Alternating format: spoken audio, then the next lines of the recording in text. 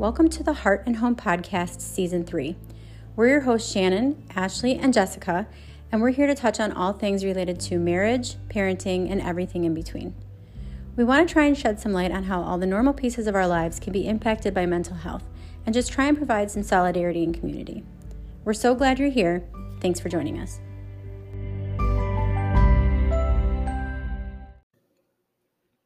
Welcome back to the Heart and Home Podcast. Today it is Jessica and I here with you as your hosts, and we are going to talk about breaking the silence. I totally feel like breaking the silence is something that all mental health advocates are wanting to do, but I feel like we're all getting stuck somewhere. So I feel like this topic in particular is just so important because hopefully, as we talk about this more, it will generate more minds to get together and to think about what could these solutions possibly be? What are more things that we can help people with? So that's another reason why we thought this topic was so important to talk about today, is getting more people's opinions on it and more people thinking about it. You know, we want you guys to think about this in your everyday life too, because at least for me, I feel like it's almost harder to ask the closest people in my life, how are you doing with your mental health? Because even though I've been advocating for it, you know, for several years, I mean, I think I started therapy myself back when I was getting out of high school, but then like really heavily advocating for it the last couple of years after losing my soon-to-be father-in-law to suicide in 2020, I still feel like there's a sense of uncomfortableness. And I don't want to even say it's embarrassment because I'm not. I'm very proud of what I do with advocating, but there's still a sense of uncomfortableness. Yeah. And I don't know if it's like I'm uncomfortable in thinking that they're going to think I'm weird for asking, or they're just going to think, oh, she's so wrapped up in the mental health stuff. That's all she does. And, you know, she's diagnosing everybody else. Yes. When no, I just care. So like, I feel like it's harder for me to check on the people who are closest to me because I don't want them to just feel like that's all I think about and I'm diagnosing them. Yeah, 100%. What is like, how do you recognize when someone is just, you know, if they start to get really quiet, is that always a warning sign? Or maybe they just have a lot going on. Like maybe they're just like really distracted by work or something else, which still though is a point in time when you should be checking in, right? Because if they're distracted by something, obviously it's weighing on their mind. So I think when people get quiet, like exceptionally quiet, like out of the ordinary quiet, I think it's important to just check in on them. And then it's like, how do you do that?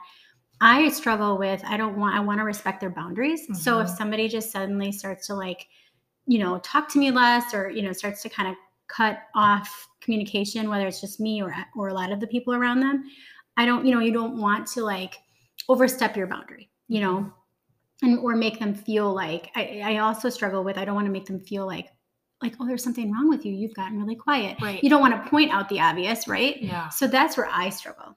Is how to talk to them in a way that doesn't like make them feel like you've noticed that there's something wrong with them. Yeah. No, you're exactly right. And I feel like when I have been asked, one of my girlfriends, we have this really weird, like, I feel like it's like a sensory thing between the two of us. And it's super weird because I can just feel we might not talk every single day, but it's definitely multiple times a week. And I can just feel sometimes during the day when we haven't even talked yet, like there's something that's off. So then I'll send her a message and say, like, her and I have this relationship, but then there's other relationships that I have that are just as strong, but I don't have that with. So like going back to her, for example, like I can easily text her and say, I can feel it in my senses today that something's bothering you. Like, is that true? You know, and then she'd respond and say, yeah, the last couple of days have been hard because of this and that. But then I guess in the same token, I have very strong relationships that I have not, and maybe it's just because I haven't done that with them and it hasn't been reciprocated. So I feel like I maybe can't do that. But then there's those relationships where I have a hard time putting it into words because I'll go to send them a text to say like, hey, I know you've been, either going through a lot, whether it's family or work life. How are you handling that?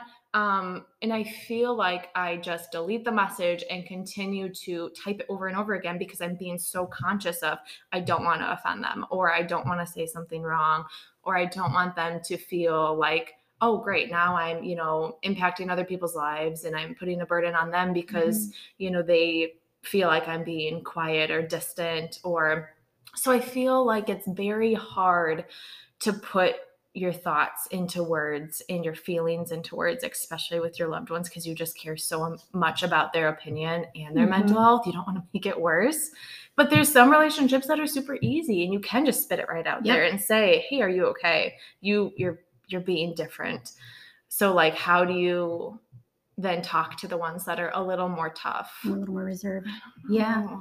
I think it all depends too, just on the circumstance. I think, I've had some loved ones go through like medical scares, and you don't want to like continue to be like, how are you feeling? How are you doing? How are you doing? Because then you're constantly bringing it up. Sometimes you're just like, maybe they don't want to talk about it every day. Yeah. Maybe they want to just talk about the weather or whatever, and I think, same thing goes for like if they just got out of a relationship and they're just like really sad and they're, all these circumstances, I think you have to kind of take them as they come and sort of, as your loved one, you kind of know how they might react. If you were to say, how are you doing? Maybe instead just not even going that route, just distraction, like, hey, what are you doing on Saturday? Do you want to go? There's a farmer's market, just trying to find like maybe some fun ideas outside of just how are you doing? Yeah. Is a way to get to them. That's a really good point, because I feel like we oftentimes forget and put the responsibility on ourselves that we need to get people to talk, when the hardest thing I think to really accept is that we can't force people to talk to us. And no matter how many times we ask, are you okay? They're either going to say yes or they're going to say no. And we can't change that answer. So it's kind of like, unfortunately, they do need to be the ones to tell us how they're feeling.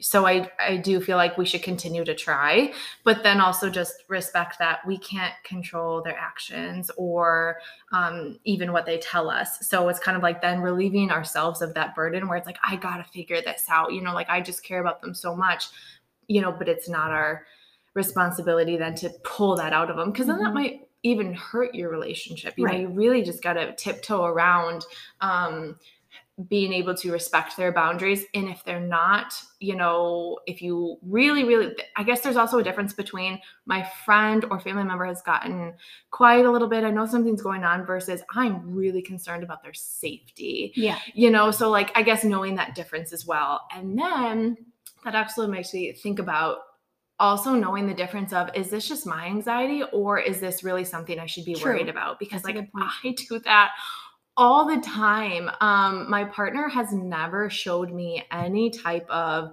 like concern of his safety, his health, nothing. But because of my own anxiety, and a lot of my anxiety stems from safety. So it's kind of like, is my house going to burst into flames today if I don't check the light switches 10 times? Is, my cat going to run away if all the doors aren't locked?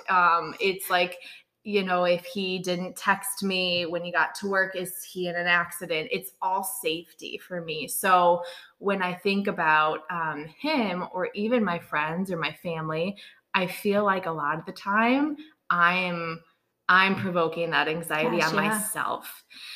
So that's been a tough one for me to try to separate. And it's just what I found is helpful is asking myself that question when I'm feeling like he's acting weird or they're acting weird. Did I do something? Oh, excuse me. Yeah. Did I do something? Or like, I know he's had a really tough week at work. Is he okay? Those are all my thoughts. Not once did he make me feel like I'm not okay because I've had a hard week. Sure. That's a really good point, and also a really hard line, because what part of that is your own thoughts and your own anxieties, and what part of that is real, really happening. I think you could definitely, for example, if it's a family member, you could definitely bounce it off of another family member and just say, hey, have you noticed that so-and-so has gotten really quiet? They're no longer posting stuff on their social media. They're not answering my calls, just kind of bouncing it off other people just to see if it is just you or if it's them. I think that I do exactly what you just said with my kids. For me, the most beautiful beautiful thing I've ever done is become a mom. And the most terrifying thing I've ever done is become a mom, because I'm constantly afraid of everything, honestly, from the time they were born until even now, and they're adults now. I think that I do that, especially like if they're in school and they're really overwhelmed with school and I can sense that they're really under a lot of stress or pressure. I'm constantly like, are you okay? How are you doing? Are you okay? I get the, yes, mom, you already asked me, and it's like, am I making them feel like they're not okay? Like, am I putting my anxiety onto them? It's a gray area. Maybe they just really just need that time to themselves to focus. But at the same time, if someone's really doing something out of the ordinary and getting just very quiet, I do think we want to make sure that we're recognizing that and, checking in on them in whatever way that is. Oh, yeah, it's tough. It's hard. It's so hard. But it's such a good point. I think a lot of people, I would hope, that can relate to that, because, I think especially when it comes to the topic of suicide and you hear these stories, you were just sharing offline about how right after your event, someone had, with it that had been at that event, experienced loss of suicide shortly after, and how devastating. Like, I feel like as a survivor of someone you've just lost to suicide, you will always question yourself in that, and how could you have changed the outcome of that? Yeah. Like, were they quiet? Did I not notice they were quiet? What did I do wrong? What didn't I do right? Yeah. And I feel like then you will also lose trust, not because like in people in your life, not because they've given you a reason to lose trust in them, but just because you are constantly or frequently thinking about those signs that you're trying to look for, because you never, ever, ever want that to happen to you or somebody around you again. So you're constantly thinking, maybe I didn't see the signs in that person who we lost. So I need to try extra hard to look at the people around me. And then again, it's our own anxiety provoking these feelings, and making situations that feel real. They totally feel real, but then they're not. So at least that's what happens with me is after losing my partner's dad, it's just everyone that I look at, I'm now evaluating in my head, and it's so uncomfortable because I feel like, you're never, once you've experienced that, you just never not experience it you're again, just changed. I think you're forever changed, your mindset. Yeah. And the word itself scares me much, because I was 13 the first time I heard that word, and it was my dad, and it's like, I mean, I just know how devastating it is and how permanent it is. And, so and I, thinking about that, just because, of course, I was young, so I don't remember all that well, but I try to think about, was my dad getting really silent during that time? Was he really quiet? Was he, I guess maybe I'd say yes, but it wasn't out of the ordinary for him, because he did battle depression, and he had clinical depression. And I thankfully have never had that to battle in my life. Yes, I have anxiety, but I don't know what it's like to be clinically depressed to a point where you can't even see like the sun, you can't see the bright things in your life. And like, it's really sad to think about. But I think if you are in that place, you probably just naturally are quiet, right? Because, you don't have a lot to talk about or be excited about, because you're feeling so dark. And so I don't know. It's just so hard. And I think just loving the people in your life, loving the people you come across or encounter in every way you can. And it doesn't always have to be in the words of, are you okay? Because I don't think people necessarily always want to be asked that question. No. Because they don't want to give the answer. It's a default answer. Oh, I'm fine. Or I'm good. Like at least like walking into work every day, I know, and people are like, oh, good morning. How are you? I'm good. Like, yeah. That's a default answer that just rolls off my tongue. I not once actually thought about, or when I did in my head, I'm like, crappy or really good, but I still respond with, I'm fine, thanks. Like it's just, there's such default answers. So that's a good point. Like, what is something else you could ask people? Who was it? He's from Monroe. His name is Jeff, and we Kylie and I, through Light Up the Darkness, we got in contact with him. He runs, it's called TUGS. I can't remember exactly what the acronym spell, but it's like talking, understanding, growing maybe, and then support. And they focus on mental health. They're located in Monroe, Wisconsin. And he had said something one time that really stuck with me. And he said, when people, if you say like, hey, how are you doing? And someone says like, oh, good. You know, you can ask them a follow-up, like, is that a good, like you're good? Or is that like a bad, like I'm good? Or okay, like was another one. I'm okay. You know, like, okay, is that a good okay or a bad okay? You know, because then it also gets them thinking like, oh, like, well, you know, like this is my opportunity then to tell them how I feel, because clearly they want to know. So I've always kind of thought about that. Like if anybody says I'm okay, that's like the first thing that pops into my head. I'm like, are you good okay or a bad okay? I know. Because then I feel like then it gives them that little comfort where it's like, okay, maybe I can tell this person. But I think something too that's hard about breaking the silence is because at least growing up, going to school, I don't know your experience with this, but I would frequently hear in school that when it comes to someone threatening their life, they were seeking attention. And just to basically say they're seeking attention, don't give them that attention. You know, it's like they're just looking for attention. They're not going to do it.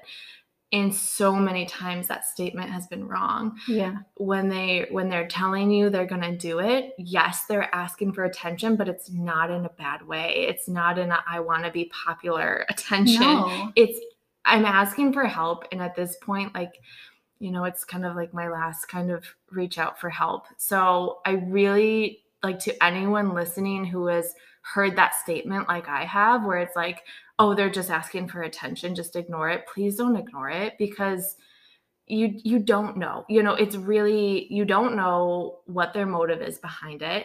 And nor do you ever want to play with that or figure it out. Like you always should just assume that it's real. And I mean, I didn't do that either, because you grow up just, you know, with what you're at school longer than you're at home, right? So like a lot of what you hear and what you do comes from where you're at all day. And for a lot of like the younger kids, that is school or after school sports or things like that. And it's really hard in high school. But like I think we were talking about in a different episode prior to this was that the suicide rates and ages just continue to get lower in age.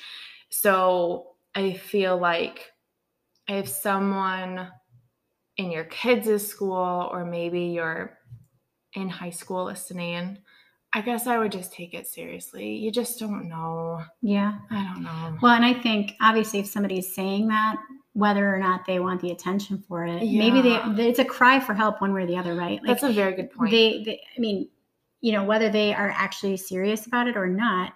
I've also heard of stories where people have said that they threw that out there and then they actually felt like they had to follow through with it because they'd already said it. And it's like, how sad is that? Wow. Like that maybe they really didn't mean it and they just said it, but then everyone was like, well, I thought you were going to do it. And then like it turned into a thing where like they felt like so awful. The other thing about, I wanted to touch on that you just mentioned about how it gets younger and younger. You know, I remember when my now college aged kids were adolescents, or when they were in like high school, you know, going through that time in their life where, you know, things are hard, right? Like hormones, everything. And you start to see your kids change, like where they start to retract, they start to get silent. They go in their room, they shut the door, you don't see them all night. And as a parent, especially as a neurotic and anxious parent like me, you start to question, like, what's wrong with them? Why are they not talking to us? Why are they like locking themselves in their bedroom? Like, you know, it's a tough thing. You have to respect that they're going to change. They're going to grow up and, you know, they're no longer going to want to like talk to you 24/7. At the same time, you want to check in and make sure that like, hey, how are things going? Like, you know, and trying to keep the dialogue as hard as it's going to be, as much as they don't want to, you know, you just kind of have to, and however that is, like, right. You might just say, hey, we're going for a walk. I don't want to go for a walk. Well, I know you don't want to go for a walk, but we're going to go for a walk. And it's not like you're sitting there because you're going to ask them, they don't want to be asked a million questions. Right. That I definitely learned. I feel like they just want to be, right? They don't want to talk about their day. They don't necessarily want to talk about their friend groups or their boyfriend or their girlfriend. Like they just want to just be. It's a tough thing to grow up. Oh my gosh, We've been there, yeah. But it feels like forever ago for me. It was. I think just, like keep talking to them, even when they don't want to, but do it in a way that they don't feel like it's a burden. Do it in a way that it feels more natural, over the dinner table, or like I said, going for a walk, or maybe they like a certain sport, taking them to a Badger game, or taking them wherever, just like getting them out of that bedroom and out of that quiet place. That's a good point. And I mean, I don't have kids today. I'm really hoping that we will, hopefully in the next few years. But I mean, and I know it's easier said than done, but something I really, really hope that I push myself to implement in my kids is showing them that I am fine with them seeing that I'm not okay all the time. So if I come home and I'm just having, a really rough day, talking to them about, I didn't know how to handle this situation because blah, blah, blah. Or, I reacted really bad to that today and I had to apologize to my boss, or whatever it is, because I feel like we want to model, when I say we, like I'm not a parent, but like people you want to model such, really great behavior for their kids so that they can grow up seeing just these really incredible people, who raised them or who was in their lives. But I feel like now we're learning that a part of that too is also showing them that you struggle, so that when they struggle, they don't feel like I'm so different, I can't tell anyone about it. This exact thing happened to me this morning. Oh, in fact, gosh, we had, so I didn't get the notification that the bus route has backed up the time by 10 minutes, which by the way, 10 minutes in the morning is like a lifetime. If you lose 10 minutes, you've just lost everything, And so I noticed it happening yesterday when the bus came and I was like, oh my gosh, the bus here, you need to run. And we've got a little bit of a driveway you got to run up. So we made it yesterday. Today we did not. I did not handle that well. Like I was frustrated. At first I was frustrated with her because I was like, we got to be faster in the morning. We got to stay on top of it. Cause it's easy to get distracted, right? Like she gets distracted doing something. And then I'm like, we need to be more on top of it. And I just I didn't feel, and then when I realized after I talked to Ashley, actually, I was like, hey, why did the bus come 10 minutes early? And she's like, oh, didn't you get the note? No. So then I felt bad because I was like reprimanding her for being late when the bus was early. And I felt so awful. Like this goes back to mom guilt, but I feel like me recognizing okay, mom made a mistake. I'm really sorry. Like I should have handled that better.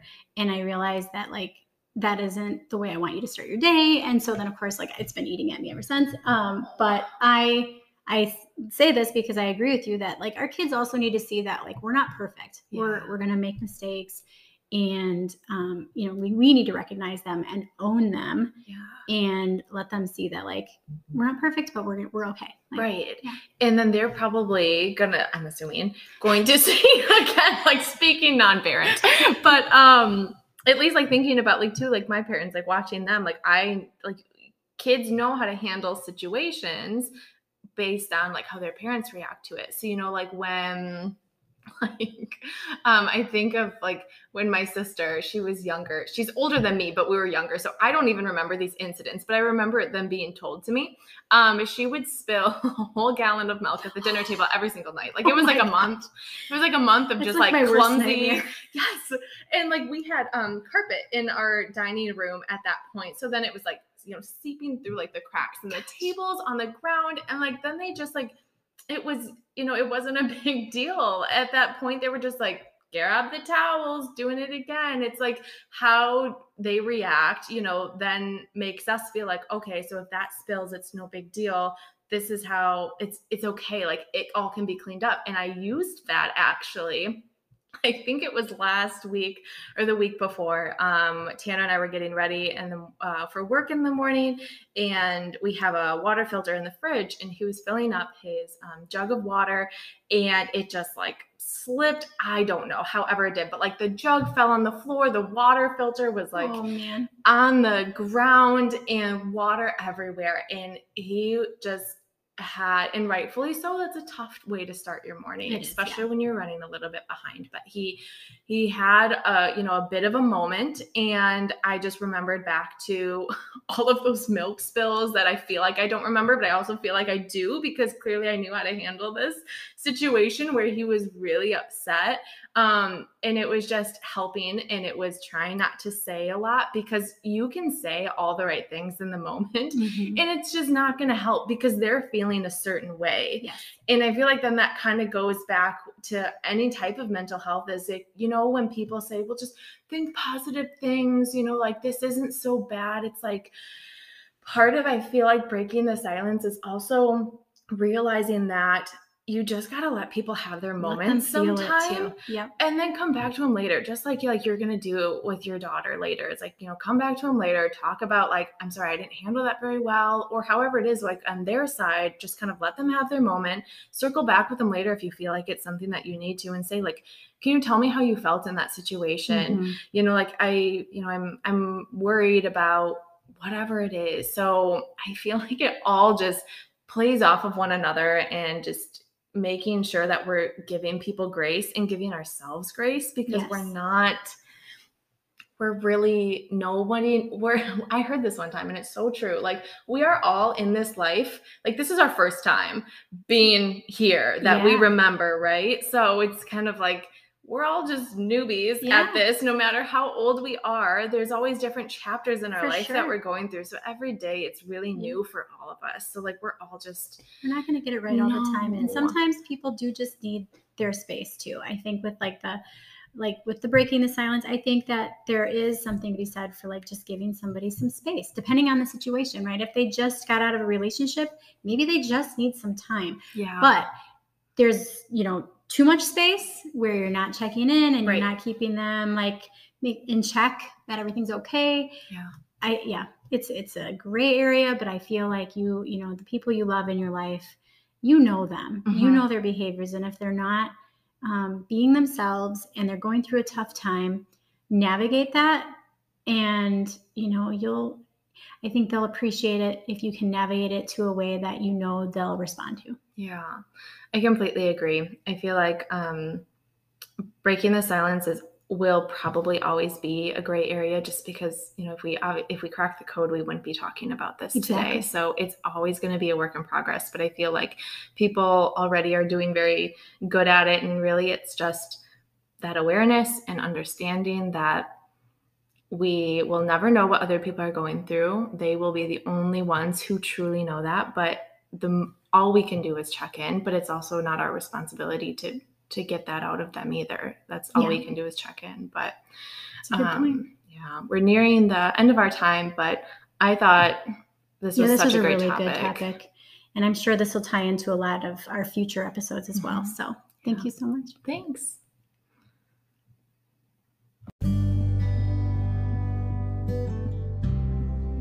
Thank you so much for joining us for our third season of the Heart and Home podcast.